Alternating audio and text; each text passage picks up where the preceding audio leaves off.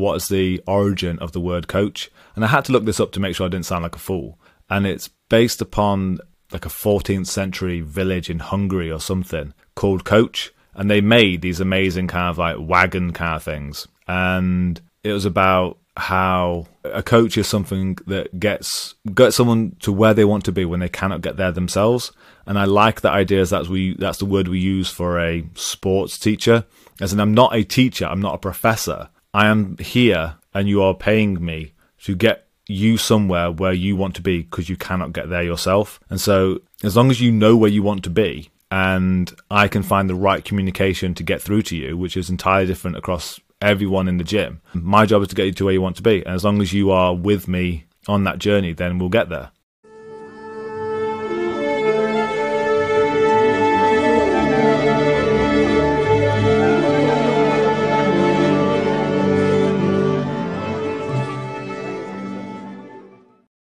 Welcome to Forever White Belt. I'm your host, Adolfo Ferranda. Today we have a special guest who's here to share his unique insights and experiences in the world of Brazilian Jiu-Jitsu. Joining us is none other than Chris the Villain Paynes. Chris, hailing from a small town in Middle England, has an extraordinary journey in martial arts. Starting his training at the age of 13 in Japanese Jiu-Jitsu, he has since become a Brazilian Jiu-Jitsu black belt under Preet Mikkelsen and an influential figure in the grappling community. Today's conversation with Chris takes a fascinating turn as we explore the intersection of wrestling and jiu-jitsu. Chris passionately argues that wrestling plays a pivotal role in the evolution of jiu-jitsu, emphasizing the importance of standing up from the guard as the new norm. In fact, his teaching approach has led him to focus less on traditional guard techniques in Brazilian jiu-jitsu. As the head coach of Fighting Fit Grappling in the UK, Chris's insights and perspectives on this topic are truly invaluable. We delve into his reasoning behind this shift and how it has reshaped his coaching methodology. Whether you're a beginner just starting your journey in jiu-jitsu or a seasoned practitioner seeking new perspectives, this episode is sure to provide you with thought-provoking ideas. Join us as we tap into Chris Paynes' wealth of knowledge and experience discovering the symbiotic relationship between wrestling and jiu-jitsu and the evolving landscape of guard training. Prepare to be inspired and challenged in your own grappling journey. So without further ado, I give you Chris the Villain Paynes. Chris, welcome to the show, man. Good evening? Morning? I have no idea where we are. So it's 1,000 o'clock right now for Chris in the UK. And for me, it's a wonderful afternoon here in Marin County.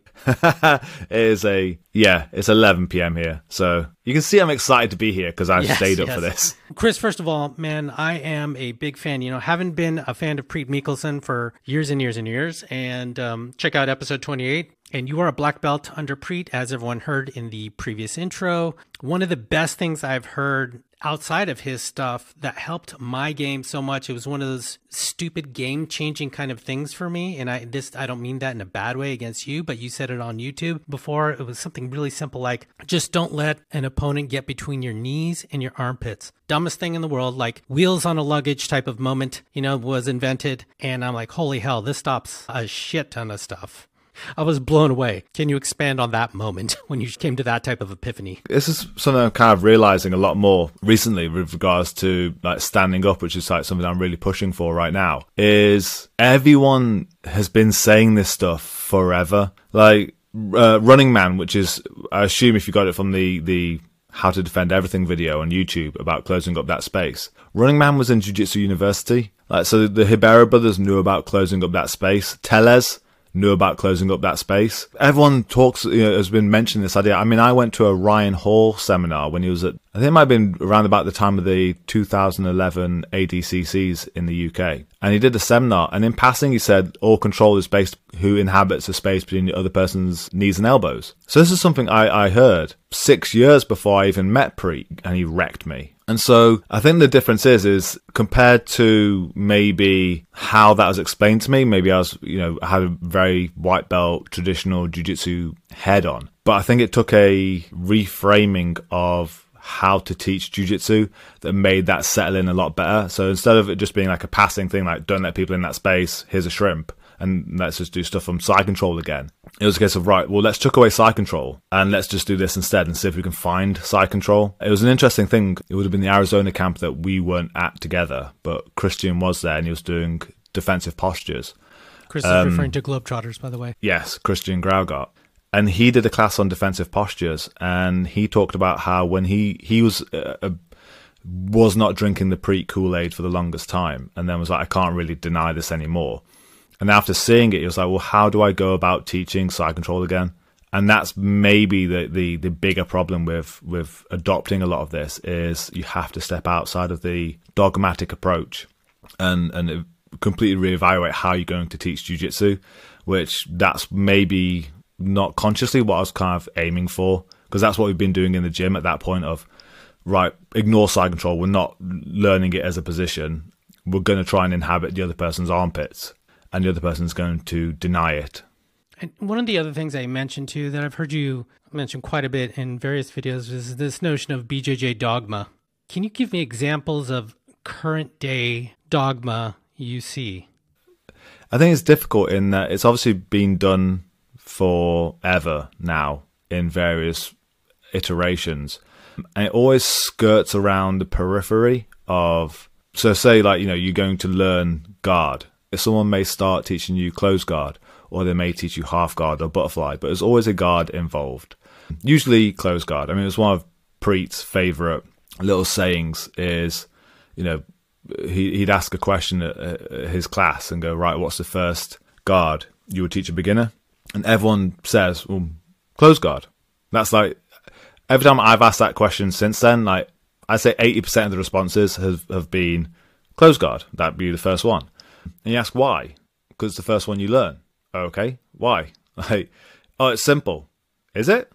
It's. I said there's not really a concrete, strong answer for each of these things. And the more new practices come out, as in courtesy of like some different coaches now coming to the forefront, like Lachlan Giles and Danaher and Greg Sodas and all these different people popping up, the old style is still quite pervasive. I mean, I went to a seminar with the guy who runs Reorg, Sam Sheriff. Super friendly guy. I love the messaging he has. And the seminar he did was triangle from close guard, passing the close guard by putting your knee in the middle of the butt cheeks. And everyone in the room loved it. And so that's what I kind of refer to as that dogmatic approach, as in the standard jiu-jitsu fare, where you don't really step outside of and go, why are we actually doing this? Same as like how I said about Christian going, why are we doing side control? And now we know that this is better. Like, it's hard to step away and if you're going to chuck away side control, what do you put in its place? It sounds to me like, and I bring this up often, that it feels like we're still in the sort of the American football analogy here, a leather helmet stage of this sport in a way. And especially in terms of teaching, coaching, would you concur? It's interesting, especially with the rise of communication as it has been over the past 10 years with YouTube and improvements in just how we can communicate via this, but also how long jiu-jitsu has been around now, in that intelligent people are coming through, people who are capable of coaching, but it's by accident, not by choice. And so I like the idea that what's the criteria for running a jiu-jitsu school? Normally you look for a black belt, but what's the criteria for a black belt? Be an absolute badass. How is that any way related to being an effective coach? And usually we fall back on, if you're just a badass teaching class, you fall back on how you were taught. And it's hard to stray away from that, because if I teach you how I was taught, you should essentially become like me eventually. But now, like I said, because jiu-jitsu has been around, great communication and intelligent people are coming through.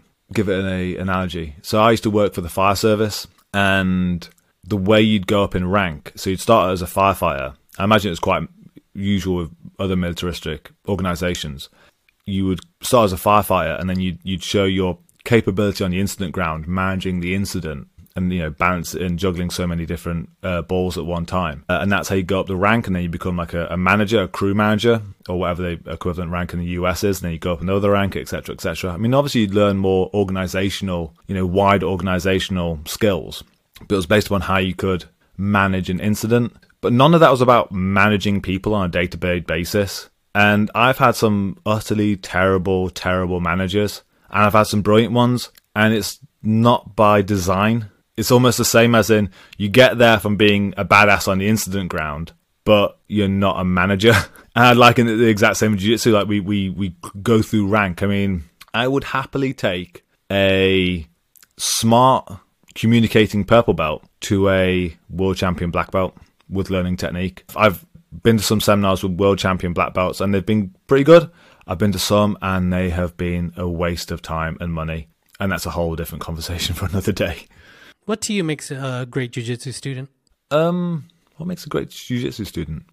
Hard question, really. There's that old adage of jiu-jitsu is for everyone, but eventually it's just for a select group of savages. And I guess being in the game for 14 years now, I kind of like, you can kind of tell when someone just has that little bit like edge to them. I've had plenty of guy, people come through and they'd be like, I want to get into MMA. I'm like, fantastic. Good choice of career prospect.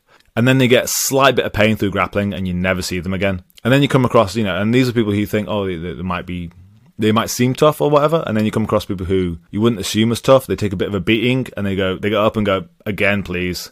Oh, you're crazy. You're going to be here for a while. And so I don't think there's necessarily a perfect student, as it were. From a coach's perspective, you've got to look at everyone who walks into the room and go, you need to ask them, even if they don't kind of know the answer, what do you want? There's a fantastic line, a guy called Martin Rooney. He's a strength and conditioning and a physical education coach out of New Jersey.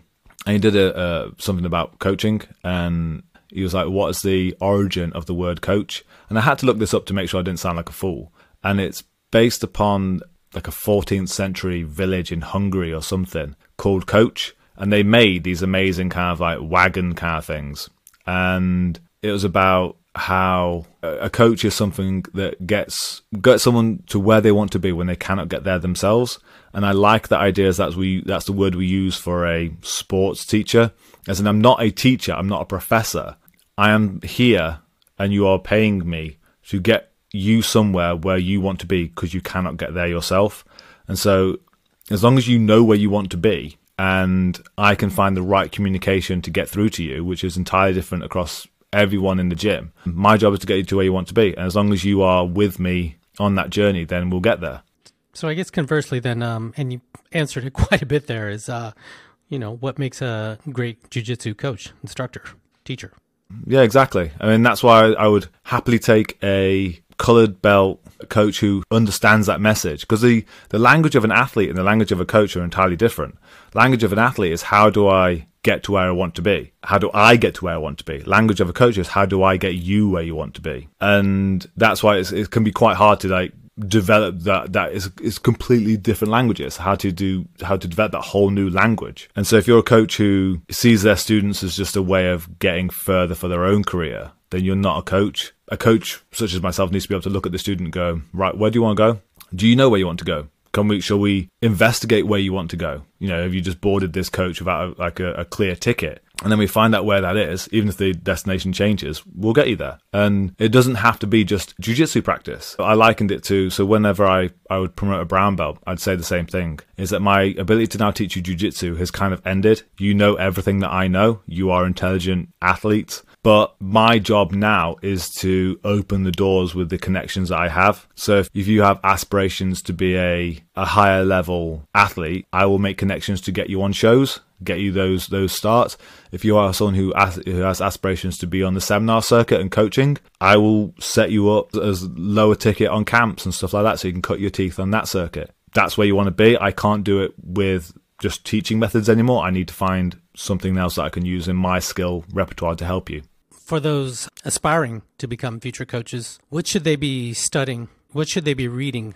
I think books on coaching and understanding that language. If you've got higher in jiu-jitsu and you're gaining those skills of those mat skills, it's the communication. That is, for the species that we are, everything seems to go wrong because of communication problems, which is daft because you think that's kind of what we should be good at by now. Yeah, a slight hiccup in communication, everything just goes wrong. For aspiring coaches, anything regarding communication, reading about actual coaching skills and caring about the athletes under your wing, as it were. I find it fascinating now that we're finally starting to talk about coaches and coaching outside of jiu-jitsu.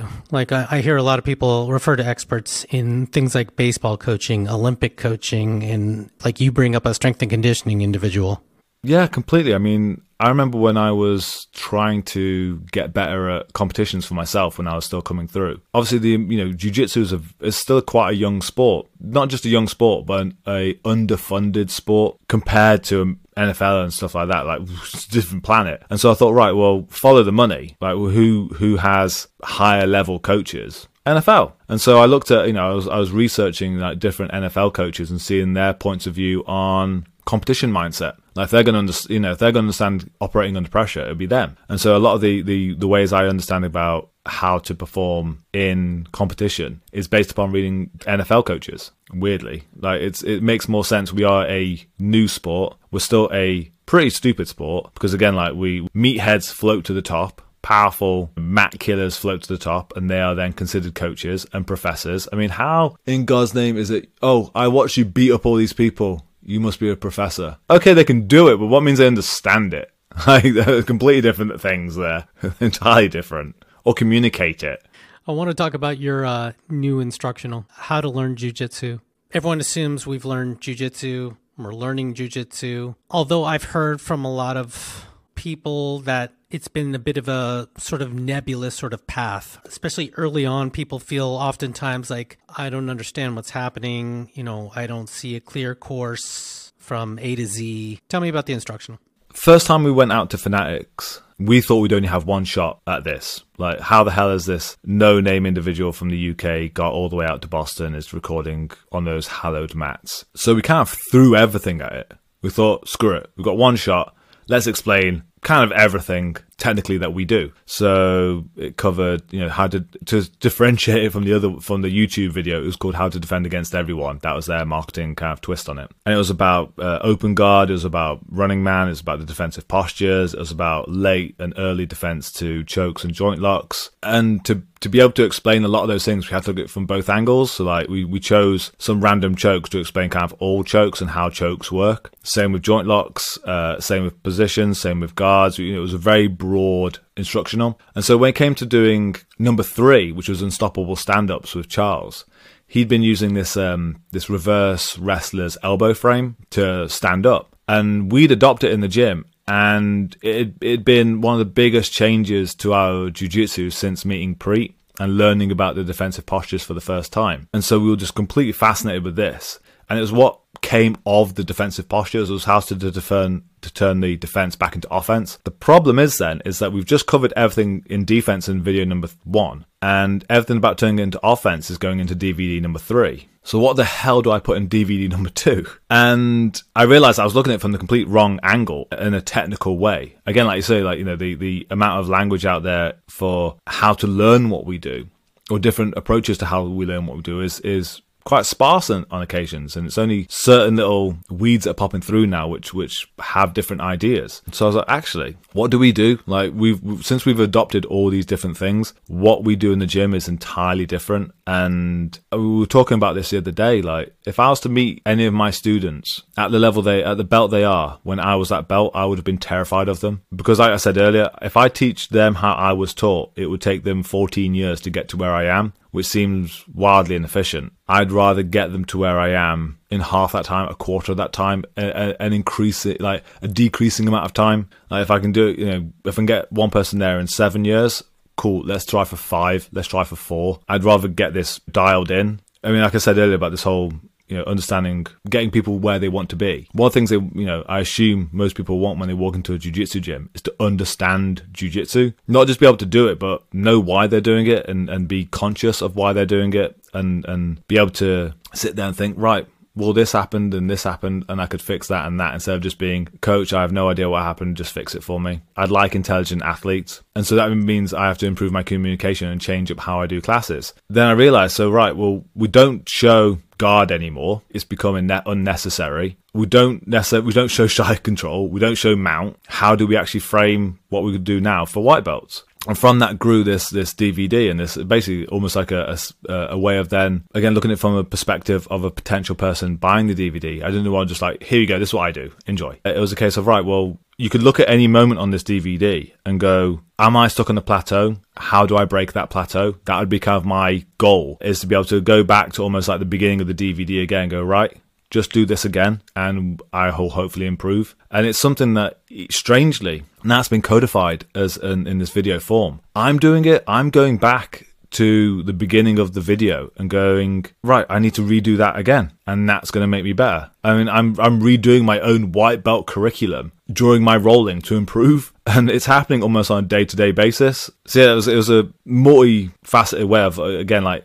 explain jiu-jitsu in a different way, so it's not just a technical, here's some techniques, here's some concepts regarding to techniques. I wanted to look at it from a completely different angle of, right, here's why you're doing what you're doing, and here's how it may break plateaus. Because the hardest feeling is sometimes like getting to a point in jiu-jitsu, hitting that plateau and thinking, I don't know what to do to improve. And you can ask all these questions, like, you know, you're having people pass your guard a certain way, how do I stop it? But it's the wrong question sometimes, because you still get stuck at that plateau. You could be learning stuff in every single class, but still go, I don't know what the hell is happening. And the goal of the video is to go, right, how do we break that? But I just couldn't think of a good name for it. Yeah, just to clarify people out there, this instructional will be on, or is on, BJJfanatics.com. There's 3 of them. Another one he mentioned was with Charles Harriott. Unstoppable stand-ups.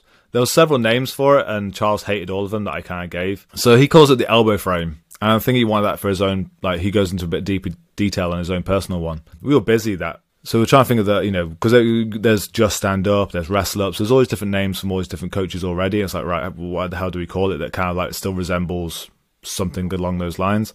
And unstoppable stand ups seem to be what we kind of settled on. And it's based upon, again, a little bit of the white belt curriculum that I explain to people. Like on day one, it's like, I've been saying this quite a lot recently, is I'm not a big fan of guard currently. But yeah, unstoppable stand ups is Charles Harriott's way of just getting back up. It's wrestle ups, but then so here's like more of the technical side of the video, and I'm explaining again like why and how you would learn it and how you'd fit it into your game instead of just being here's some techniques. I think that's quite important. I mean, again, like I went to one of Preet's seminars recently, and it was weirdly pretty much the exact same thing. Even though we haven't collaborated recently, you know, he's been very busy and I haven't seen him a lot. He was doing his sideways guard is very, very similar to the unstoppable stand-ups about getting back upright again. And he went to one of his seminars. He was doing it at a different gym. And I was the only student from my gym, and it was a bunch of guys I didn't really train with. And some have, you know, been aware of Preet for a long time. Shout out to John Hand. But, you know, the content was, you know, fine. Good Preet work, as per. But the problem with it was he gave them a solution to a problem they didn't have. As in, he's teaching them how to do get-ups from certain situations. But if I was to then ask them to go back into, you know, the great seminar guys, fantastic, thanks, Preet. Right, guys, we'll get a round of rolling in and we'll call it a day. I can guarantee no one would use it because it doesn't fit with their narrative of jiu-jitsu, and they're going to go back to their guard pretty much instantly. And I said this to Preet afterwards, like, great, you know, I'd probably use it to an extent. Entirely worthless though, by and large, because you've gave them a solution to a problem they don't have. And so that's one thing I was aware of when recording the DVD, even though we recorded it before I saw Preet. I need to explain why you need this. If you don't, it's just dead technique again. Now, this instructional, is it for everyone or? Completely. It's for everyone. I don't think I've met a person yet from all the way up to black belt. I mean, this is essentially a lot of it, what I teach my day one beginners now. Instead of defensive postures, I actually teach them this. This makes way more sense, which is so strange. Just a reminder to please give us a 5-star review on Apple Music and Spotify and become a VIP member for only 99 cents a month. Get ad-free episodes at anchor.fm/foreverwhitebelt/subscribe. And check us out on Instagram at Forever White Belt Show.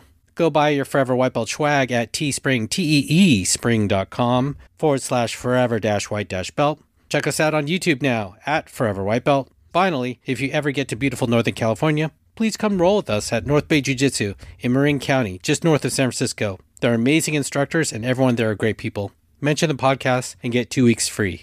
So, no more guard. Everyone's probably scratching their heads earlier on in this conversation going, what is he talking about? That we're not teaching mount, we're not teaching guard. What the hell is he talking about? This makes no sense whatsoever. Can you give us context, deep dive into that? As you mentioned, everyone day one is close guard. Yes.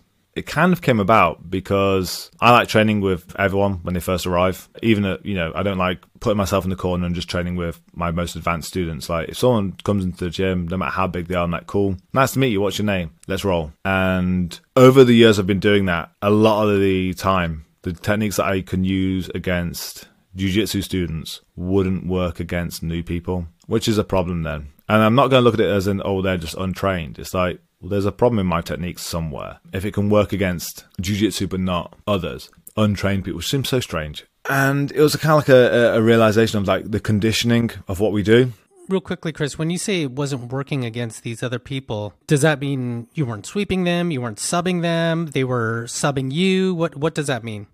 Both, as in, from guard, it'd be a situation where I couldn't sweep them. They wouldn't just go over and they'd be doggedly trying to stay upright, like as they should. And when it comes to submissions, especially like from like close guard, I mean, it was always my favorite one before I kind of met Preet and learnt about stacking properly, is that I do the regular dogmatic jiu-jitsu of, right, you're in close guard, you put your hands on the torso area and you posture up. And against jiu-jitsu people who do that, I've now got a system to be able to attack them. And then new people would come in, not have a clue what the hell's happening, and just stack on my head. At which point I'd be completely stuck, unable to move. And I'd be like, no, like, if you want to pass the guard, you have to posture up like this. And then they posture up and I get my attack on them. And that seems so strange. Like, I have to break the good thing that they're doing to put them in a bad thing to be able to get them. And like, it left a bad taste in my mouth, that kind of stuff. Like, over time, like, that doesn't make any sense. Like, how is what they're doing wrong then? And how's what we're doing right if it's the breakable part? And then Preet obviously explained, oh yeah, you can stack. I'm like, oh,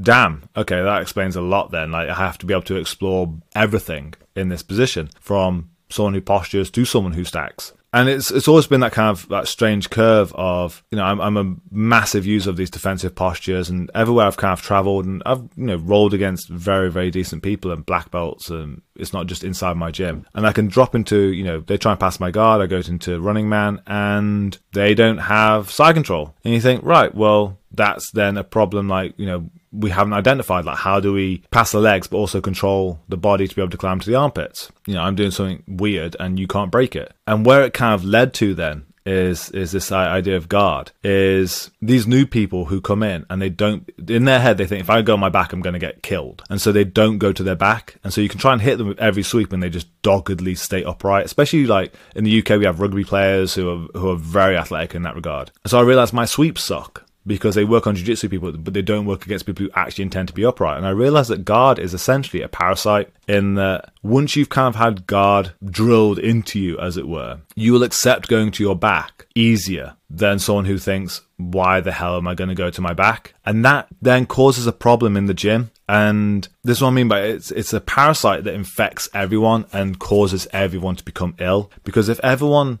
thinks it's okay to go to their back and flops to their back easier, everyone thinks they've got decent sweeps, and it becomes theatre. It becomes an illusion. And then as soon as you come across someone who goes, no, I'm not going over, the whole gym falls apart. And so I don't want that to be the case, that someone comes into the gym, does the right thing, and thinks, I'm going to stay upright. I infect them with this horrible guard parasite, and then they flop to the back and become just another useless drone in the gym that I can now sweep. But also the other aspect is, I also think that guard is very complicated. What is Jiu-Jitsu's USP, unique selling point, is guard. It's the thing that we have compared to kind of anything else. Like, it's our thing. Like, wrestlers don't have a guard. Judo doesn't really have a guard. They just, maybe have 10 seconds of groundwork. That's early UFC, Royce Gracie getting someone in guard in triangle.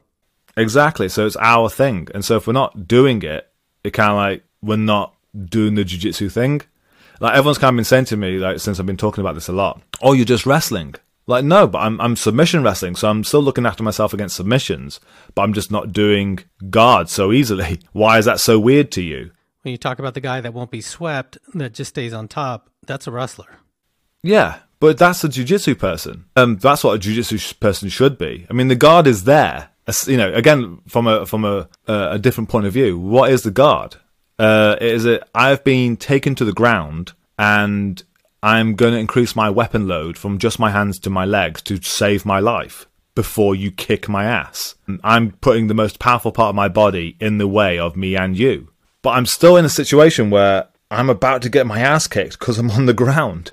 And it's why, we can look, people from an external kind of point of view, look at what we do and go, or you just get your head kicked in the street. Oh, no, like, it was not like that. We'd be on top. Yeah, but you play guard a lot. And we do. And we can't see how foolish sometimes it seems. And so, guard is there because we cannot get up. We need to be able to look after ourselves. And so it's also, again, like I said, very complicated. And asking a new person who hasn't really got that kind of coordination with their body yet to be able to use their arms and legs in different directions under penalty of death, that's crazy. I think that's a natural barrier to jiu-jitsu. And the things I've heard since defending the guard sounds like I'm trying to break a cult open. Like, oh, what if you're a smaller person? You have to be able to play guard against bigger people? No, sorry. If you think it's smarter being underneath a bigger person in general, that's dumb. Like, anyone who I've ever fought who's bigger than me, I've fought like a dog to get on top of. Because there's no way on earth I want them in my guard, and with any potential of them getting past and smashing me up. And, I'm not a small guy. I'm 90 kilos or, 200 pounds, whatever that is. And I've still come across guys twice my size or 40 kilos heavier. And I'm not looking at them and think, ooh, big person, I better be on the bottom. I think, hell no. I ain't going underneath that guy. He'll crack my head open. So that's number one. And so, yeah, like, what if the other guy's a Division 1 wrestler? Again, don't want to be underneath that person either. I better get really good at getting on top at that point, because the last thing I want is a Division 1 wrestler smashing my chest up. Like, because if I mess up my guard, that's what's going to happen. And it's so strange, these different, like, weird excuses that have come through to defend this position. It makes you think, right, there's an issue here. So removing the guard and just saying to people, right, well, here's the elbow frame by Charles Harriott. If your ass hits the floor, you get the hell up. You pull your bottom leg underneath yourself, you hip heist, you square yourself to the ground, and you get back to your feet. Because it doesn't matter what you do from here on out, be it jiu-jitsu, MMA, or self-defense, that is the right thing to do. Be the person on top. If at some point then we realize that, you get to a point where you cannot get up, then there's a use for guard. But the interesting thing, like I said earlier about the conditioning of BJJ students, is that a lot of our guard passing, especially in gym jiu-jitsu, only works against someone who's willfully lying on their back. If I'm not controlling someone's bottom leg during a guard pass, and you have to think how many guard passes you're not controlling the leg that's closest to the ground, if they're angled, if their hips are angled, that person can get up. They can square themselves to the ground. They can hip heist and they can just stand up if you're not controlling that bottom leg. And the amount of times I've been like, people have been mid-pass through my guard and I've gone, nah, I'm going to get up instead. And they look bewildered. Like, oh, that was an option? Like, yeah, you weren't holding me down. And again, it's the reverse version of that whole, if you teach people guard, they flop to their back easier, thus making everyone's sweeps worse. If I'm playing guard and I'm not trying to get up, everyone thinks their passes are better. They aren't. And playing this against some people, since adopting a lot of this, I've had people stop and go, I don't know actually how to pass guard then. Like blue belts and purple belts going, I don't know actually how to pass guard there. Because you decided to stand up instead. That's bonkers. Again, it's like everyone's screaming this right now. Every DVD and person seems to be coming out saying, we should be getting up. Why the hell aren't we getting up? Why the hell aren't we just wrestling up? Again, the disconnect is, we'll go, oh, yes, Mr. Jones. And then we just go back to doing closed guard again. Like we can't reform our classes to make sense of new material because we don't know how to coach. This reminds me a bit of the orthodoxy that Preet would point out, Preet Mickelson early on, about doing drills in the side control crossface, starting from there, or even horrible turtles where you give all that space, you do these non-Preet type of turtles, and we're doing turtle drills, right? Yeah, we create weird battlefields and then we fight out the battlefield. Like you'd have your guard pass, you'd almost wait for side control to happen to then do the side control escapes. It's like, that doesn't make any sense. And like I say, it's maybe because of the defensive postures has made me realize that, oh, there's a whole other avenue we haven't explored here. Like, there's that middle ground between guard, getting your legs past, and side control, which is where the defensive postures live. Like, okay, you got past my legs, I'm just going to deny you that space. And it works brilliantly. And we then have to learn, right, as we're passing the guard, we need to expose that space. Similarly, this is another grey area that we hadn't kind of spent any time.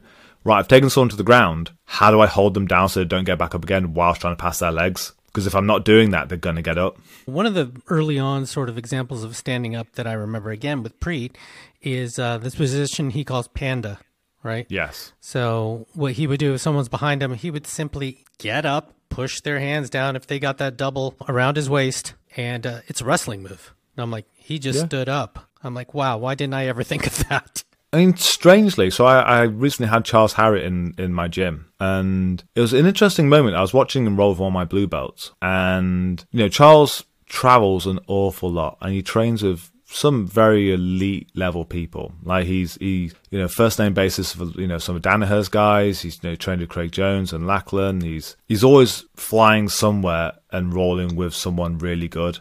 And he's from you know, Florida, and there's a lot of really good camps like ATT around there. So he's always had good jiu-jitsu around him. It was interesting. As soon as one of my blue belts ended up in Turtle, he didn't go looking for hooks or anything like, or a seatbelt or anything like that. He grabbed hold of his leg and his head and pulled him back over again. And like, he lifted his ankle off the floor, then pulled him back onto his back. And I thought, that's a wrestling move. Like, you're not interpreting this person in Turtle as someone you should take the back of and expose. You're thinking this person's on all fours. They're going to get up and you have to kill that. That's your instinctual response. I was like, that's interesting, because that's what we've all adopted. Like, since having to deal, you know, since kind of encouraging people to, like, no, you're going to get up at every opportunity. Well, the way we attack Turtle completely changes. And so from being okay, I'm looking for sliding my hook in and trying to take you back, to I need to keep your ass on the ground for starters. And then maybe if you stay down for me, I'll look for some sort of better controls. But that's my first thing, is I need to hold you down. And again, like, a lot of the elite level gyms out there, that's all they're doing. And so again, there's that disconnect of what very, very good people are doing and what the regular jiu-jitsu approach is. And I don't think we're training the same. Can they, though? Can the hobbyist, the general person who trains once or twice a week, can they develop that? Yes. And again, it's one of those interesting arguments from doing this is when we first started playing with it, some of my students asked, we used to have a wrestling night, a bespoke wrestling night that kind of got dissolved into the curriculum a little bit and just became another jiu-jitsu night. Is, should we put the wrestling night back on? And I was, no, I don't actually see a point of putting the wrestling night back on, in that I don't want to separate out the two ideas of taking down, holding down, and submitting. Like, the taking down aspect, like, we have the stand-up, wrestling, and then we hit the floor, forget the stand-up, we're now on the floor. And that's just a fight. That's how pretty much every regular local tournament goes. We have a stand-up fight, hit the floor, now we're going to fight down here. Instead of an idea that at all times someone can get up and you have to mat return them. They could try and get away. They could try and change the dynamic and be the person on top. You've got to try and go, nope, you're back on the ground again. And I think that's a much better way of actually learning how to do takedowns, because you're not hitting the inertia of, like, accelerating towards someone and slamming them. And a lot of again, one of those things that I've heard is that people saying, well, I don't want to get slammed by people. Very true. I also don't want to get hard armbarred by people. But the only way they learn nuance is by practice. And so if you think that you're going to get slammed, but I can happily lift someone up and put them down gently because I have nuance and I'm not an asshole. I can slam them if they deserve it, shall we say. But by and large, no, same as I can control my arm bars, I can control my heel hooks, I'm going to control my takedowns. And there's a lot less amplitude and a lot less inertia involved and acceleration because we're already connected. And we're in these random situations, these random clinches where I'm like half around your side or whatever, and I've just got to drag you back to the ground again. And I think that gives you a lot more experience with landing safely and also returning someone, because instead of it just being one takedown, if you're lucky in a round of sparring, and then that's it, it's just groundwork, to 3 or 4 mat returns per round, the night becomes a lot more interesting. And I think you can always temper intensity, you can always dial it down, but you shouldn't lie to your partners. I think that's kind of integral, as in, even if you're tired and just want to lower the intensity, you should still be doing the right thing, not just doing the wrong thing because you're tired, because then you're lying to your partner and you're giving them a false experience. They think they're becoming better than they are, doing the thing that actually is wrong. Yeah, I mean, it reminds me, I kept thinking in my head when you were describing a lot of this, I'm like, he's talking about wrestling. This is wrestling. This is wrestling. He's doing wrestling. All of these different disciplines, I assume, into this and bringing it to your academy, incorporating these things, and it becomes this thing we call jujitsu, but it's this amorphous sort of thing. And where I'm seeing more of that obvious too, and I think everyone is ADCC. Yeah, I mean, again, I think jiu-jitsu is just a colloquial term for submission wrestling. If you had to explain the philosophy of jiu-jitsu is, how do I take my opponent down, control them? Danaher did a brilliant breakdown on Joe Rogan, 4 or 5 years ago, where he said, what's the structure of jiu-jitsu? I need to take you down, step 1, get you into the world of the ground.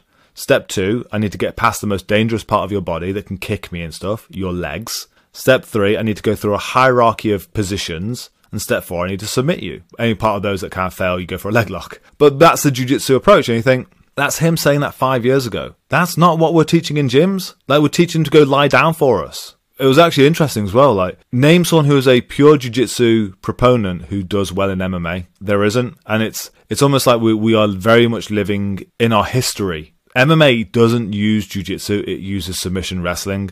It takes people to the ground, holds them down, submits them. It doesn't do what you see in normal jiu-jitsu schools and in the average jiu-jitsu school.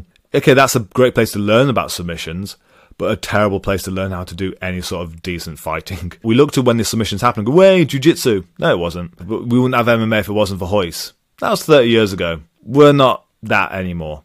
Like, I'm sorry. Like, we are very much playing cosplay at this point. And the days of those horrible savages that very much could easily transition to MMA have long gone, by and large. It seems, there's two main sort of contexts here. It seems like one is self-defense, and then there's IBJJF. So sport, I mean, you could throw in ADCC, and that becomes kind of another thing.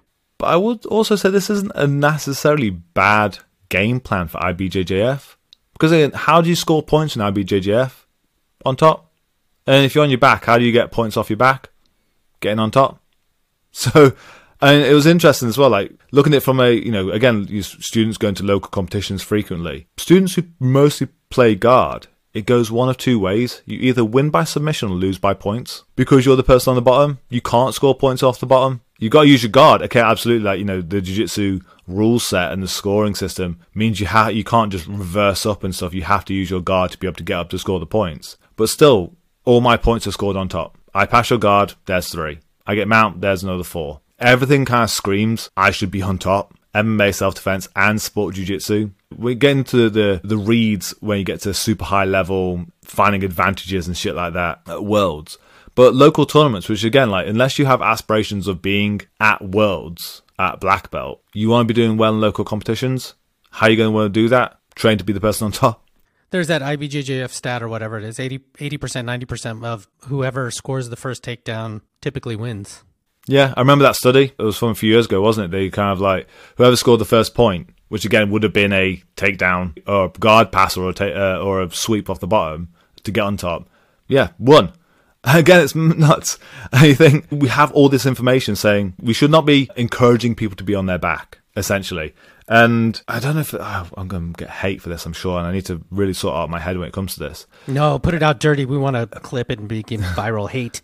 Everyone can hate Chris, and we get lots of juice. I'm already there. But anyone who kind of bitches at me that all this makes it harder, and like, it's a combat sport. If you want to go do shit that you're lying to yourself over, Aikido's around the corner. Or the Aikidoization of jiu-jitsu. But I shouldn't be lowering my standards because you don't want to up yours. And if it gets harder and it's miserable, yeah, people are getting slammed around, or not slammed around, but taken down and all these kind of like, well, why we just lie on our back and just roll? No. Like, you can either do this honestly, or we can take the fact that it's becoming theatre and this weird non-combat sport that it's becoming. Go do that. Fine. But if I've seen behind the curtain, I can't go back there for the time being. Sorry, Reddit. That's going to be a problem. That's the steak. Thank you. On the stick. We love it. So defensive BJJ, I want to talk about that for a while, because a lot of the critique of defensive jiu-jitsu, and I don't know how much what you think about it now, has been that, okay, I'm great at the pre-turtle, all the the postures, running man and Hawkins and everything. How do I transition to offense? That's what a lot of the critique tends to be. When you just learn that, where's the switch? I kind of like maybe deviated from Preet a little bit when he started to introduce Hawkins. I'm still a massive proponent of Running Man and Turtle. Hawkins, not as much. And a lot of the people I've kind of heard from, even people who don't kind of directly follow me, like, I scour Reddit sometimes, is Hawkins is kind of the first thing they abandon. And then again, I realized that, right, what is Running Man if not getting back halfway onto my knees again so I can get back to my feet and get the hell up?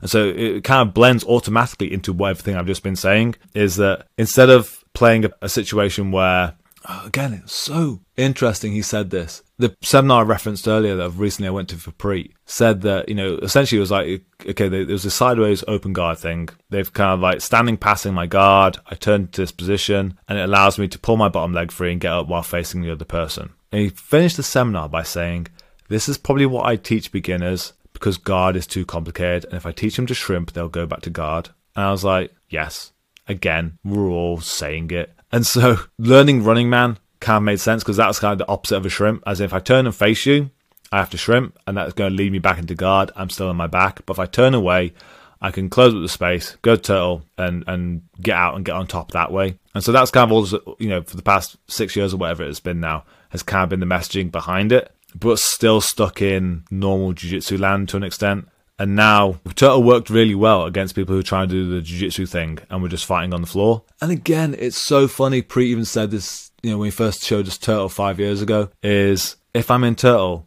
and they're not holding me down, why don't I just get up? And it's like, we've been saying this and we're all saying this for years. And so that's, the answer's always been there about how do you turn the defense into offense. Not in maybe newer positions like Hawkins, but definitely the older things like Running Man and Turtle.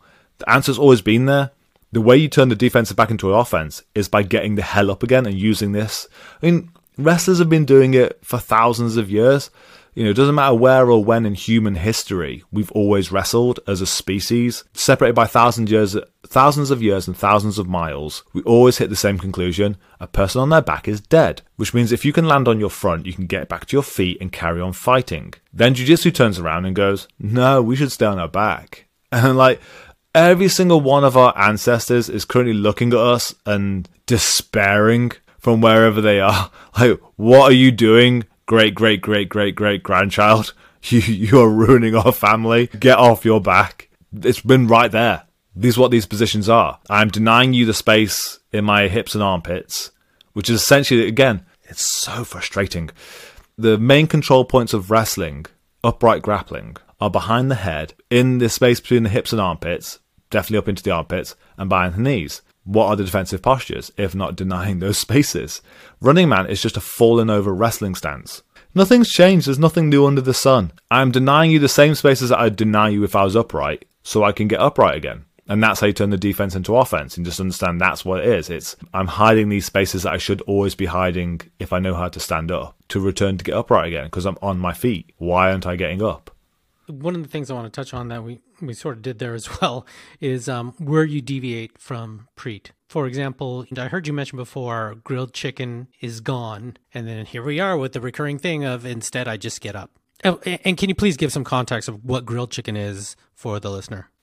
I feel like some sort of weird prophet because everything I've been talking about recently is this one subject. But I'm like banging it so hard. I'm like, why aren't we all doing this? Like, it's all there. We should just be doing this.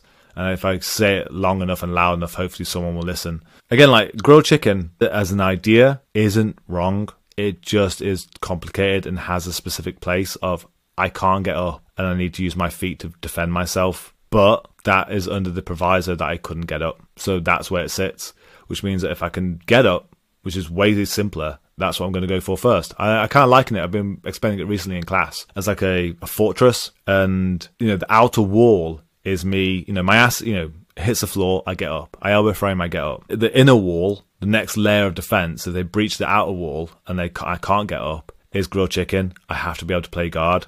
If I can repel them back to the outer wall and get up again, fantastic. But now I'm in guard and I have to be able to stop you from passing my kneecaps and passing my guard. If you breach my inner wall, you're now going to hit the keep, the castle walls, and that's my Running Man. And so there's so much nonsense you have to break through to get to side control. compared to if I just lay on the floor and I just let you pass my legs and wait for you to get side control and then fought back again. It should be exhausting for the top person to get any sort of level of control over me. That's the intention. And the benefit of doing that is it makes everyone better in the gym. We have to have thorough control throughout. I take you down and I keep you down. I also pass your legs, your grilled chicken, and you're doing the right thing, keeping your knees next to your armpits, etc., and shutting down the space that I want. And if somehow I find my way through that, I'm then going to have to smash through your armpits and rip you onto your back to stop you from getting to running man and getting up again. That makes me a better grappler on top. And it's also one of the reasons why I've kind of abandoned submissions for a bit, teaching them. Which again, that's caused pushback. I know, I can sit there and I think, what have I become? And that's because, again, if I teach people that a submission is the win, especially in early phases of jiu-jitsu, when you're early in your career.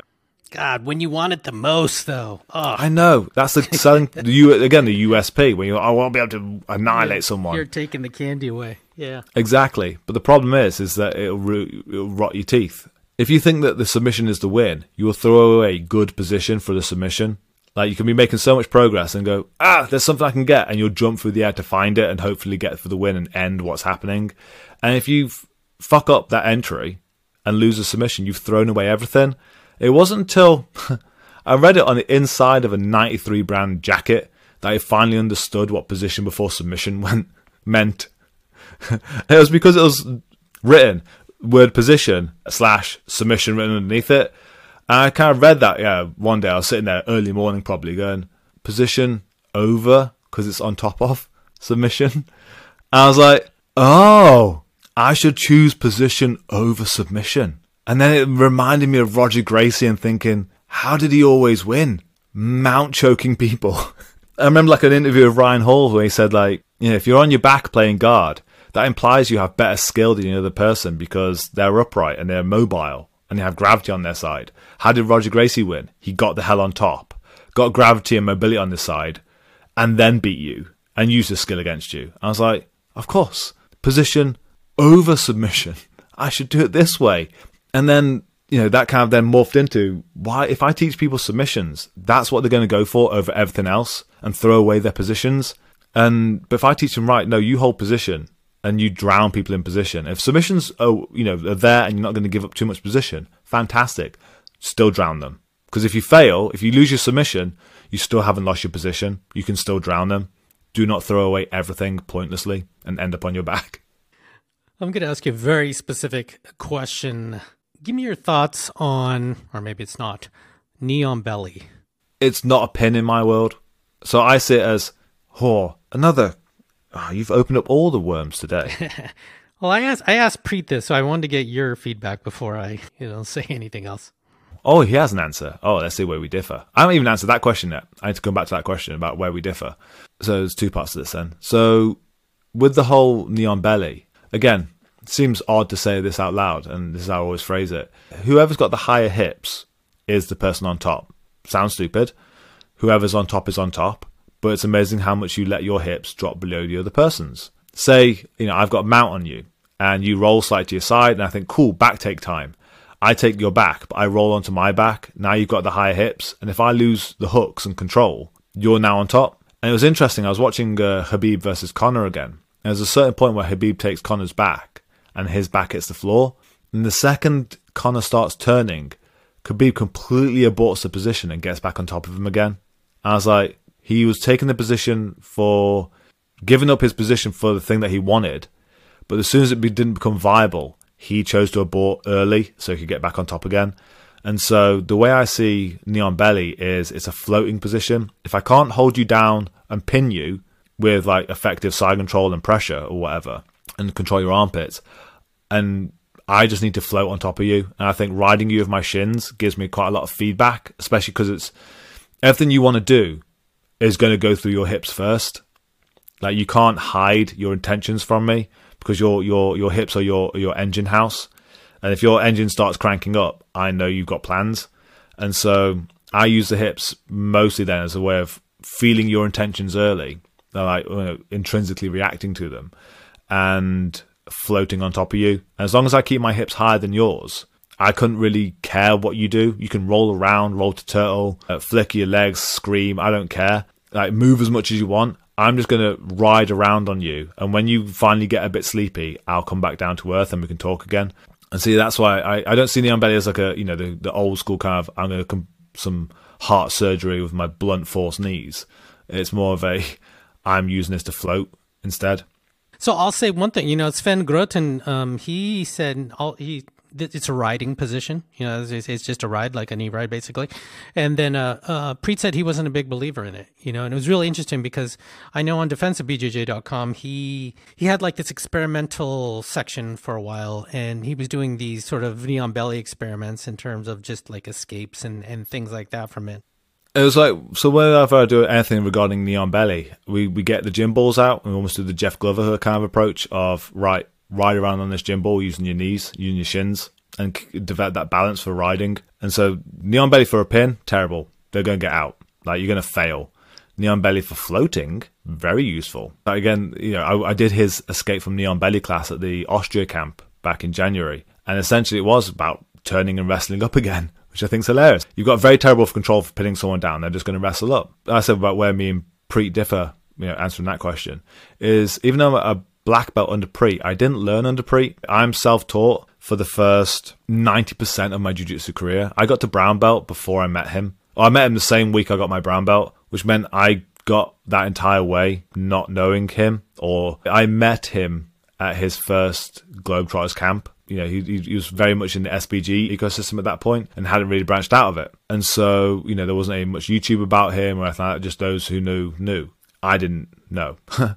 And so a lot of my understanding of jiu-jitsu had formed before him. And then, you know, seeing the defensive postures for the first time and meeting him, I was like, oh, what I know is crap. I'll ditch that then and adopt some of this. And so it wouldn't really be hard for me because, you know, I talk about a lot of good of what he does, but I'm also not one of his direct students. And so it's easier for me to deviate and see things differently. And I've said this before in different places that I didn't have a coach. So the only way I learned was books, YouTube, and traveling around and meeting different people. And if something worked, I'd take it. If it didn't, I'd abandon it. Or if I found something better, I'd abandon it. So I've never been held to any sort of like, this is the Carlson Gracie way, or this is the Gracie Barra way. I'm like, this is the way that works. And if this works better, this goes.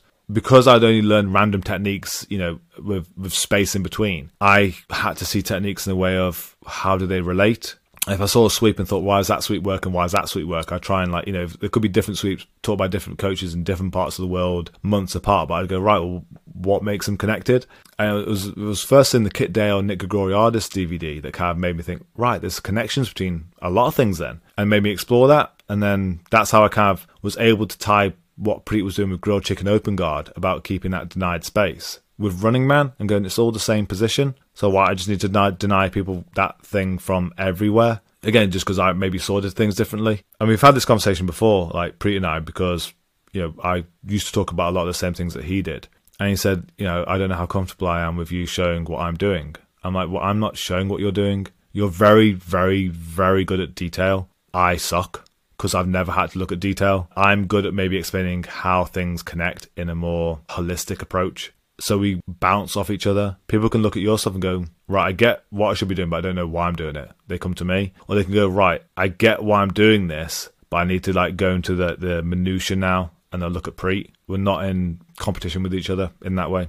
I remember when Christian was starting to explain Preet's stuff initially too, he was saying, you know, being very blunt about it. He's like, hey, Preet just talks too much. He's just verbose, and I'm going to condense this and make it a lot more digestible, you know, without going on long talks about boxing or whatever it may be. And that's how I found you and Preet, my being able to go back and forth with the content of your content and his content regarding that type of defensive concept where it helped. I could go to you and not get the, you know, the long Danaher type of explanation and digest it better for someone like myself, where Preet stuff I'd have to watch over and over and over and over again to get it. And it helped once I really got it. Exactly what I said to him at that, you know, what I said about after that seminar, like, great content, loved all the little details, probably going to take them, useless. Like, because you haven't given the why, and they're not going to use it because they haven't got the why. Like, that's again where I'd step in. I'd go, right, this is why we're doing this. Oh, okay. Right, I know why we're doing this now. Can I get those details again? There's definitely we're not doing the same thing, and yet we kind of need each other for that reason. Again, probably one of the best examples I've seen of someone like convincing me of something is when you said, yeah, the whole don't let them get between even elbows and armpits example that you showed before too was, look what they can do. Even with the gi, when they have one arm and they don't have the other one, you can spin. You can even hand fight. It's like just stuff like that. And I'm like, wow. That's the quick parlor trick where you see it and you're like, oh, now we can get into like the minutia. You know what I mean? Yeah, exactly. And it's weird as well because it's fascinating to me is that I've had a lot of messages of people who adopted, that video is still the most watched Globetrotter video in action. Sure it is. Yeah, much higher than Preet. And in your face, Preet. But I'm his advert. I'm the advert that, people watch my stuff and go to him. It's been in the past, like I've gone visited people like in London, for example, and they've gone like, I've rolled and like wound everyone up and they've gone, oh, that was awesome. Like, so how much is Preet for a seminar? I'm like, well, I know it too. Oh yeah, that's cool. Yeah, great. But how much is Preet? I'm like, oh. What's your off the mat study time and what does that look like? I do not do anything off the mat. So I approximately do maybe up to 20 to 30 hours of jiu-jitsu a week. And when you factor in podcasting, when you factor in doing videos, when you factor in rolling and teaching class and privates, I do a lot. I do anywhere between 10 to 15 privates a week on top of classes. I do enough that if I was to go home and carry it on, I would lose my mind. The second I kind of almost get home, it's like, right, and I'm not doing any recordings or podcasting, like I'm out of the jiu-jitsu sphere. I'm going to go do some gaming. I'm going to go rock climbing. I'm going to go on the bike or go lift up some shit. Like, all my kind of open tabs on my phone have nothing to do with jiu-jitsu. It was just relieving sometimes, and then I can get back in the gym kind of refreshed, and maybe that's what kind of holds me back sometimes with regards to like putting out content. It's like, great, I'd love to put out another video this week. I've just done 30 hours of rolling on jiu-jitsu and private. It's like, I need to step away from this sport for a little bit. I always make the example of like the donut store owner who's owned the donut store shop for 14 years. The last thing they want to eat or snack on is a freaking donut. And that's how I sometimes feel like, sometimes it's going to be a bit, I can get a bit more momentum, but other times I'm like, no, we're good. Like, I just want to go out on the bike, like leave jiu-jitsu at the door. Like you kind of said earlier, what would you ask a new coach, what would their preferred reading be? Because a lot of the people I teach are beginners, especially in privates or like blue belts. So it's rarely kind of any kind of higher level belt. I'm trying to explain what I'm doing in the simplest terms, and so I'm always practicing my communication skills. Like they come in and go, "What's the problem? How can I help? Oh, this has happened. Okay, right. Well, I'll try and find the best way of getting you to understand how to fix this." It's the importance of communication. So it makes me wonder, speech classes, learning how to teach, the actual maybe teacher's degree or something like that. Yeah, exactly. Play the game long enough and some teachers will come through. And now you have some very, very clever people teaching jiu-jitsu, way better than we've ever had. And the sport is going to grow because of it. I find it so strange that I'm ever considered in that mix because I was a firefighter. I put wet things on hot things. How am I in any way qualified for this? And explaining things to people. I'm not. But if people find use out of it, then great, I'll keep doing it. Can you tell me a time that you wanted to quit and why? I've wanted to quit jiu-jitsu probably once a month, or at least once every couple of months since I started. You have those nights where you just go home and you're like, fuck this sport. I'm tired, my body hurts, and it's taking up all my time and my resources, and I just want to do something else. And I think for a period of time, what kind of broke me through that plateau, because in the area that I was in, it was sparse for jiu-jitsu. I was about to travel some distance to like see a black belt. I could not be arsed with that. I had work and a new child, and traveling around doing jiu-jitsu just didn't make sense. And the gym was small. Like we pretty much started from scratch, and so sometimes I'd go to the gym, I'd travel out of town to where the gym was, and no one would be there. I'd open the doors, no one would come, I'd lock up the doors and go home. Or like one person would show up if I was lucky. And, if 6 people showed up, it was a party. Those nights then just you feel defeated. But it was because I had the key. I was like, no, if I stop, this dies. I will keep coming for that reason. And that kind of dragged me through those darker days. And then everyone has down days. And I maybe just sit there afterwards and go, well, what did I do instead? If I was to like sack this off now and go, no, not going back to jiu-jitsu. And weirdly enough, you have that weird saying that blue belt's the belt that people leave jiu-jitsu. And you try and figure out why that is. And you think, what's the average-ish age that someone joins jiu-jitsu? Early 20s, maybe. That is a period of your life when you're most in flux. You're going from, education to a career, or a job to a career. You're going, moving from lower education to higher education, and, moving across country and stuff like that. You're going from just late level relationships to like a serious relationship. You may look at getting kids, and it's all the things kind of happen in that years. And it always like a couple of years, you do something in a couple of years, it's going to change and requires a change in your life in quite a substantial way. What normally takes a couple of years to also accomplish, blue belt. Most of the time, if I see a blue belt leave, it's because one of those life got in the way. Older people who can kind of get into the sport and then, their life is kind of settled, they stick at it a lot longer. Like if you're in your career, or you have kids and you have a decent, stable relationship, they're the people who stick at jiu-jitsu much longer, not the people whose life is still kind of moving around. Like most of my students that I've lost weren't, leaving because of jiu-jitsu reasons necessarily. Everyone has their bad days, and it's easy to just stop or whatever and have a couple of days off, or, and then life kind of fills the void left by jiu-jitsu. But someone who, seriously leaves, it was because life took them somewhere else. And a child arrives and it's like, right, that's it. That takes precedence for the next 6 to 8 months or year. Then getting back into it's hard. And yeah, I think because of being fortunate in that I could balance ish family, work, and life, I was able to carry on with jiu-jitsu. You're traveling all over the world with Globetrotters, and you got the family at home. And you're doing these 1,000-hour podcasts in the middle of the night. How are you, spinning all these plates? And I'm not even talking about your own entrepreneurial stuff. I had to sack something off, and I think it was sleep. That's how I've done it. Like something had to give.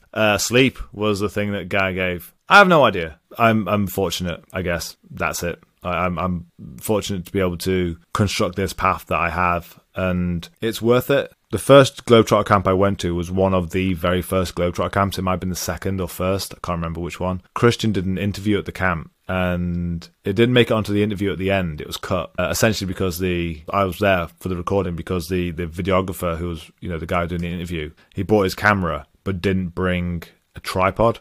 He only brought a monopod. He needed to hold the camera so he could record and ask Christian the questions, but he didn't want Christian just looking at the camera, so he needed Christian to answer off camera to someone else. So I literally just sat there and just acted as a face for Mr. Graugart to answer questions to from someone else. So I remember being a white belt listening to all this black belt, and one of the questions were, one of the answers, one of the things that Christian said was, jiu-jitsu is a brilliant vehicle for seeing the world. It's a brilliant vehicle for life, because no matter where you go, there is someone who you have that role with, you have that dance, you trust them. Jiu-jitsu and rolling is like a dance in that you realize your chemistry with someone very quickly for this physical motion. And if they dance like a dickhead, then you're not probably going to be friends with them afterwards. But if they, you dance well and you trust them and it feels good, and you can it comes out the other end, like, oh my God, we're best friends, let's go for a dinner. And that's the same with jiu-jitsu, and this vehicle for the world is no matter where I've been, you can have that role with someone and know them on that level that, they could take you to a place where they could hurt you badly, but they haven't. And, oh my God, let's be friends. And it's taken me to some of those places that I never thought a kid from mid-Staffordshire, England would end up in. Rapid City, South Dakota. In what universe would I have ended up in Rapid City, South Dakota? But I loved it. And it's that kind of spiritualist moment of going, how the hell have I ended up here? And just being able to you might see on the if anyone's got the video up the wall next to me, just reminding me of all those people and all those places that I've been. And it's like I sit there on my computer and I'm just like, yeah, that's pretty kind of amazing for me. It's been fascinating to talk to you Globetrotter guys, because, being a spoiled California kid here and having jiu-jitsu everywhere, and having, it's like a 7-Eleven here, on every corner. But, meeting these guys that and women that haven't had formal coaches or whatever, and they were just sort of these Ronins bouncing around and converging under this Globetrotters thing, and Christian and yourself, as people heard in the intro of your belting through Christian, right? He belted you up to what, brown or something like that? And not only that, but like the convergence of all these black belts that come from all over the world, and they come with all this different knowledge, and then you guys all separate again, and you guys all go learn stuff, and then you converge again. It seems like it's such a neat network of sharing information. Have you learned a ton from all of these people each time, or what has that been like, that download and that upload? How would I have known about defensive postures and everything like that if it wasn't meeting Preet through the camp. I met him at Copenhagen 2017. Charles Harriott, I wouldn't know him in his elbow frame if it wasn't for Heidelberg 2018. Christian Graugart and his G-spot guard passing and not letting people pass your kneecaps. That was Leuven 2015. The amount of people I've met through the camps and these intelligent coaches. Again, I think what is interesting is, I was there very early on. And in those early camps, Christian would bring in big names, like the big sporting, well-known athletes. And they always had the worst part of the seminars. Again, fantastic at what they do, but their way of teaching just maybe didn't gel with me. But then you'd have these unknown Dutch black belt, and then they teach you something and then you go, my God, that is genius. And Preet's prime example, again, it's weird that people look at people's competition record to see how good they are at coaching. Again, it's because we're stuck in that idea that black belts should be badasses, or you have to be able to show it yourself, or your team members should be able to show it. Slight sidetrack here, but I'm like, so what's the criteria for being able to, especially from someone from England, if you want to go succeed at Worlds, which is the milestone for a lot of these, or ADCC. Okay, right, so I need to be able to train an awful lot. Okay, so I need a gym that can be open a lot of the time. I need to be then funded because I need to be training a lot. So I need to have some money somewhere that's helping me out. I need to be able to fly to Vegas from the UK for a potentially 5-minute fight and justify that to my family. In the UK especially, we've had austerity for the past 14 years, whatever it is, since the recession. It's how do you justify any of those things? And then, especially in some of these northern towns in the UK, fantastic athletes coming in, but the chance of someone who fits all that criteria, and then that defines if it's a good coach or not. So it's if that person helps, and again, people look at it and go, right, well, did you do well at Worlds? Do you want to do well at Worlds? Is that where you want to go? Because if it is, then right, well, that's what I need to be as a coach. But if you just want to understand jiu-jitsu, do I need to have won at Worlds or got someone to Worlds to help you understand jiu-jitsu if it works for you? No. So again, it's reframing of we're asking the wrong questions to the wrong people. But going back to that thing about the Globetrotters, is that a lot of these smart communicating coaches started to appear at these camps. And now there's pretty much no high-level athlete kind of appearing at the camps. It's all intelligent coaches. And the stuff that then comes out in action is fascinating to me. Some really smart guys. People you wouldn't really, you think, look at any of them. None of them have got decent competition records. Or maybe teams of decent competition records. But they're all people you go, wow, I am better at jiu-jitsu because of that person. And that's one thing I love about Globetrotters is, I laugh at Christian sometimes as I say that the first camp you ever go to is for the jiu-jitsu. Camp 2 onwards is because your friends are there, and it's the experience of going on holiday with them. Yeah, there's so many regulars now. I see them in all the pictures of traveling all over the world. Go to. It's crazy. It's a traveling circus, and just finding different places to meet each other. Yeah, people sleeping in their vans that are traveling with them, and just all kinds of wild stuff like that. A lot of the camps that I go to on a yearly basis, like Heidelberg, I only go to because I know the same people are going to go there, and I miss my friends. Oh, there's some jiu-jitsu as well. I get to roll, but I get to go to a lovely city in the sun and see my friends. That's why I'm at a Globetrotters camp. Oh, I get to teach jiu-jitsu as well.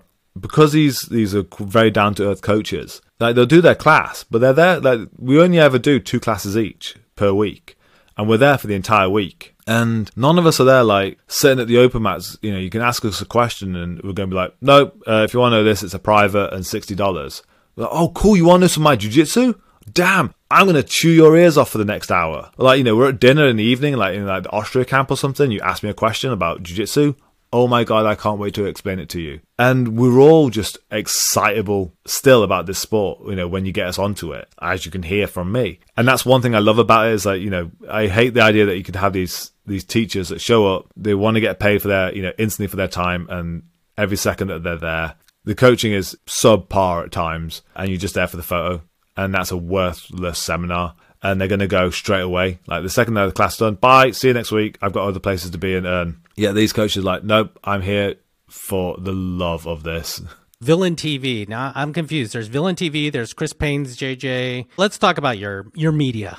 My general website, chrispaynesbjj.com. That seemed like the most sensitive for people to find me. I've got my YouTube channel, Chris Paynes BJJ or Villain, whatever. If you just type Chris Villain BJJ into YouTube, it'll find it. Same with Instagram and Facebook. It's all kind of the same at this point. We've got a Discord channel, Villain BJJ or something. There's links on every YouTube video, I think, by now. I've got Villaincast, which is like a podcast that I'm doing. So I do Reap the Week, which is a weekly thing that we did it in as everyone did in lockdown. We did podcasts in lockdown, but then Jiu-Jitsu restarted and we thought this is way more fun in the evening. And then I've also got a Patreon, so I do like any kind of ideas I have in the gym that I feel embarrassed to put on a full YouTube video, I make for the Patreon. So I just talk about, things that are happening in class, how it's worked, how it might not have worked, how it could help other people.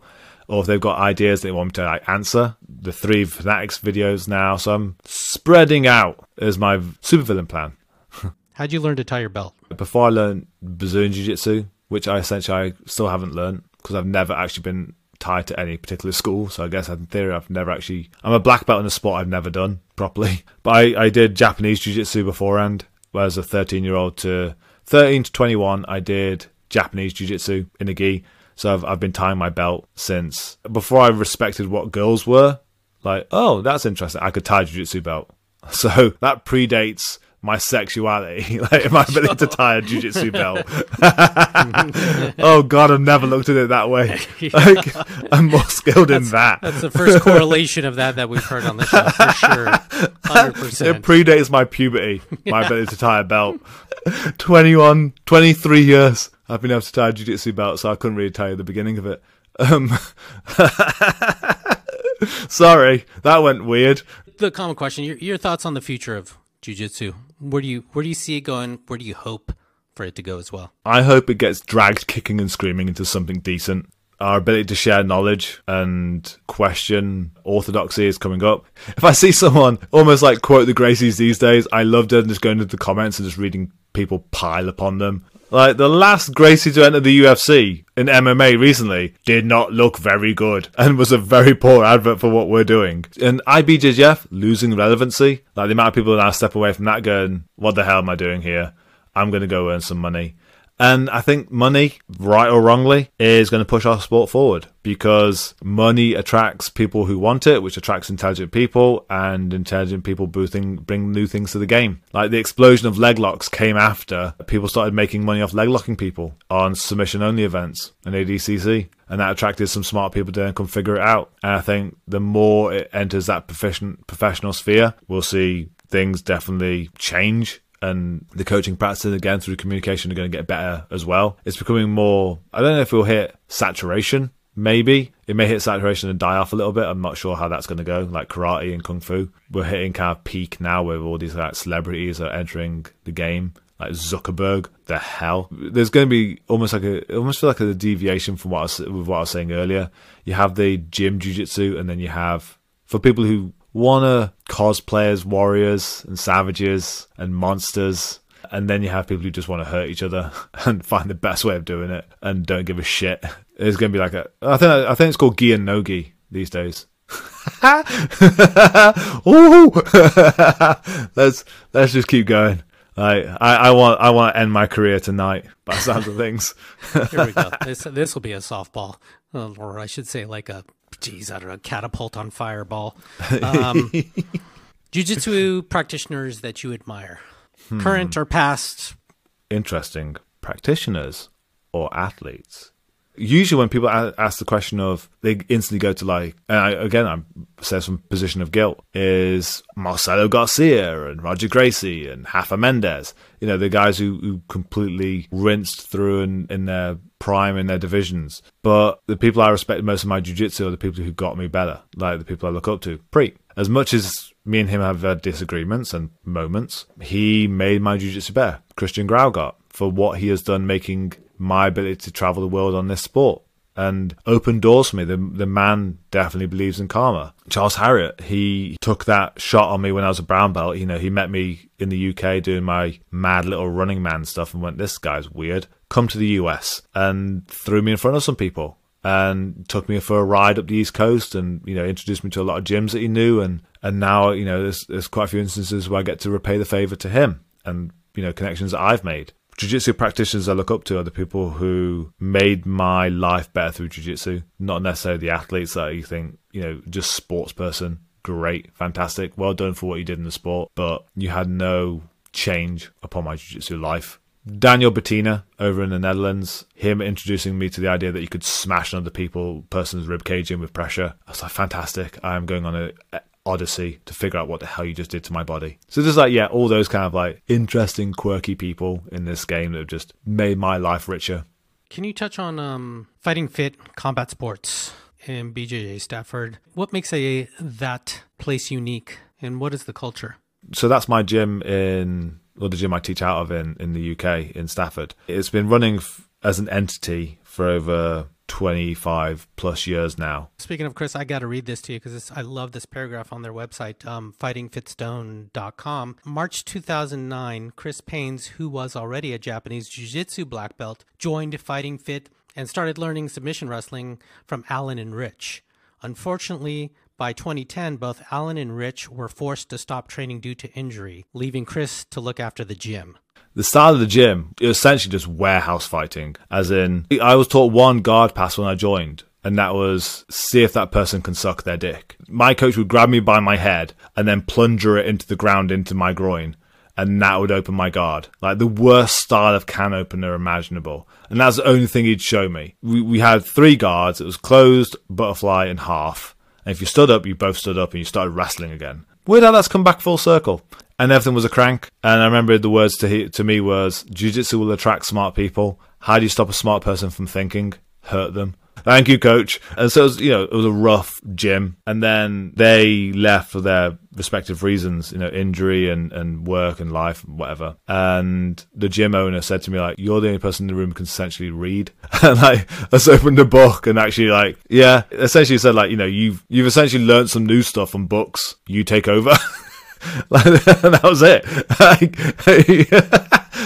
You can read, kid. Like, you're qualified. And that was it. Here's some keys. We didn't have belts. I was the first person to ever get a belt, and that's through Christian. And the only reason he gave me a belt is because I was being a little menace at that first Globetrotters camp. And he turned to me and went, why are you a white belt? Why isn't your coach giving you a belt? He went, well, I ain't got one.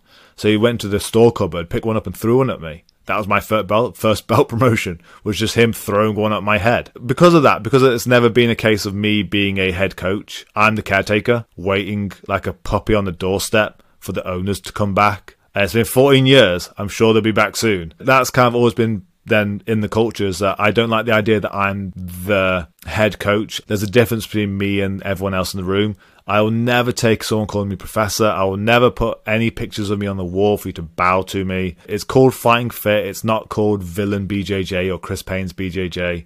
We're a team. And I remember the day I got my black belt off Preet and everyone was there. I said, I'm only here because you guys made me better. I couldn't have done anything without having to do it against you and you forcing me to be honest. Because that is a shared moment and a shared responsibility. That's how I see the whole gym always. Like, there's never a segregation. But it was Dan Strauss from the UK said, is that one of the most important things you can do when someone joins your gym is learn their name, because you are your name. And anyone who joins a gym, it's the exact same. You're here. This isn't a country club for people that can afford it. It's a social club for people who want to play a game. And I'm just the guy who played the game the longest. Essentially, we've got a PlayStation. We're all going to chip in towards paying for the PlayStation, and I'm just the guy who played the game the longest. So I'm going to try and explain to you how I'm doing well, and that's it. But we're all just paying for the game. Wouldn't it be weird if you saw, it's a lot of the stuff that kind of happens still in jiu-jitsu, and you applied that to that scenario? Like, I'm the best at Tekken. That's my picture over there. If you want to get changed, don't face me while you get changed.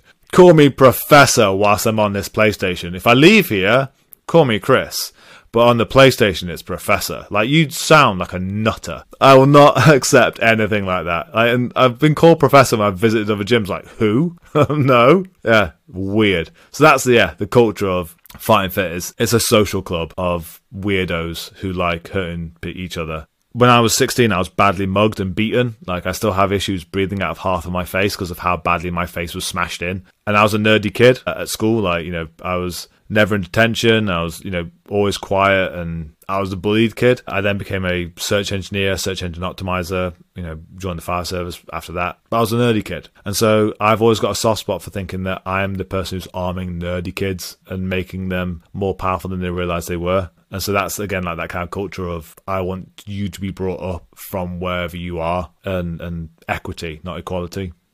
Now, you've mentioned wrestling throughout this interview. Can you talk about the status of wrestling in the UK? Where is it now?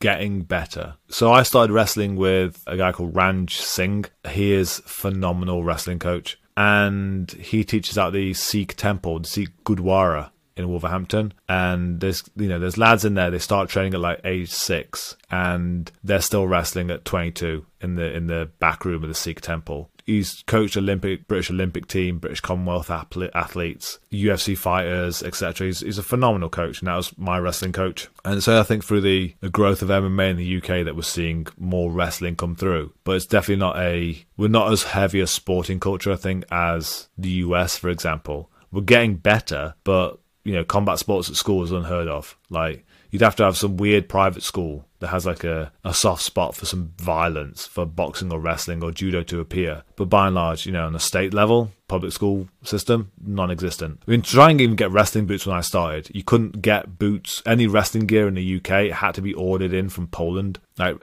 some Asics wrestling boots or some knee pads or headgear. Like, no, non-existent. Order it from overseas, which is bonkers. And the fact that you can even order wrestling boots now must mean that it's getting more popular. You've been everywhere. I mean, in Europe, I should say. What does the wrestling world look like in Europe? Germany was interesting in that I think Luta Livre, which is essentially Brazilian no-gi, landed before BJJ did. And so there's actually more Luta Livre over in the, might have changed now, it might have evened up a little bit, but way more Luta Livre and wrestling styles in Germany, which was always interesting. Poland's known for just being brilliant, savage wrestlers. And then the more east you get, I guess, into ex kind of Soviet territory, that has a history of wrestling. Bulgaria and places like that. But I think we're behind on it in Europe. But it's usually, anytime I visit, places that had a Soviet leniency to it tend to have more wrestlers. Well, Chris, where can we get more information about you and everything that you're up to? Yeah, so just type Chris Paines, that's Paines, Payne, ES, ironically, into most social media platforms. If you've got any friends that are in any way linked to Jiu-Jitsu, they've probably friended me at some point. So I'm pretty easy to find. Chris Paines, BJJ. It pops up all over the place. Anyone who ever wants to visit my gym in the UK, travelers always train for free. Yeah, drop-ins, there's never a drop-in charge. If you're not a member of the gym, just come train. Like, we want people to come meet us, and all my students are always excited to meet new people. They may be starved of care or affection, and they just need something different. Anyone who ever wants to come over and play in a regular class and open mat, come train for free. This is my life, so if you ever want me to come visit, just drop me a message. I'm happy to come anywhere in the world. There's a lot of world to see, and I'm here for it. And yeah, Instagram, Facebook, I'm all over those things. Just Chris Paines, BJJ or Chris Paines, you'll find me. Listen to my podcast. Hopefully I have some interesting stuff on there as well. All right, everyone. I am your host, Adolfo Fronda. Thanks for another week of Forever White Belt. Thanks so much again. Give us the whole subscribe, thumbs up, and the whole thing. Chris, appreciate your time. This was a really fun conversation. I really enjoyed it. Thanks so much, man. No, thank you so much as well. Thank you for reaching out.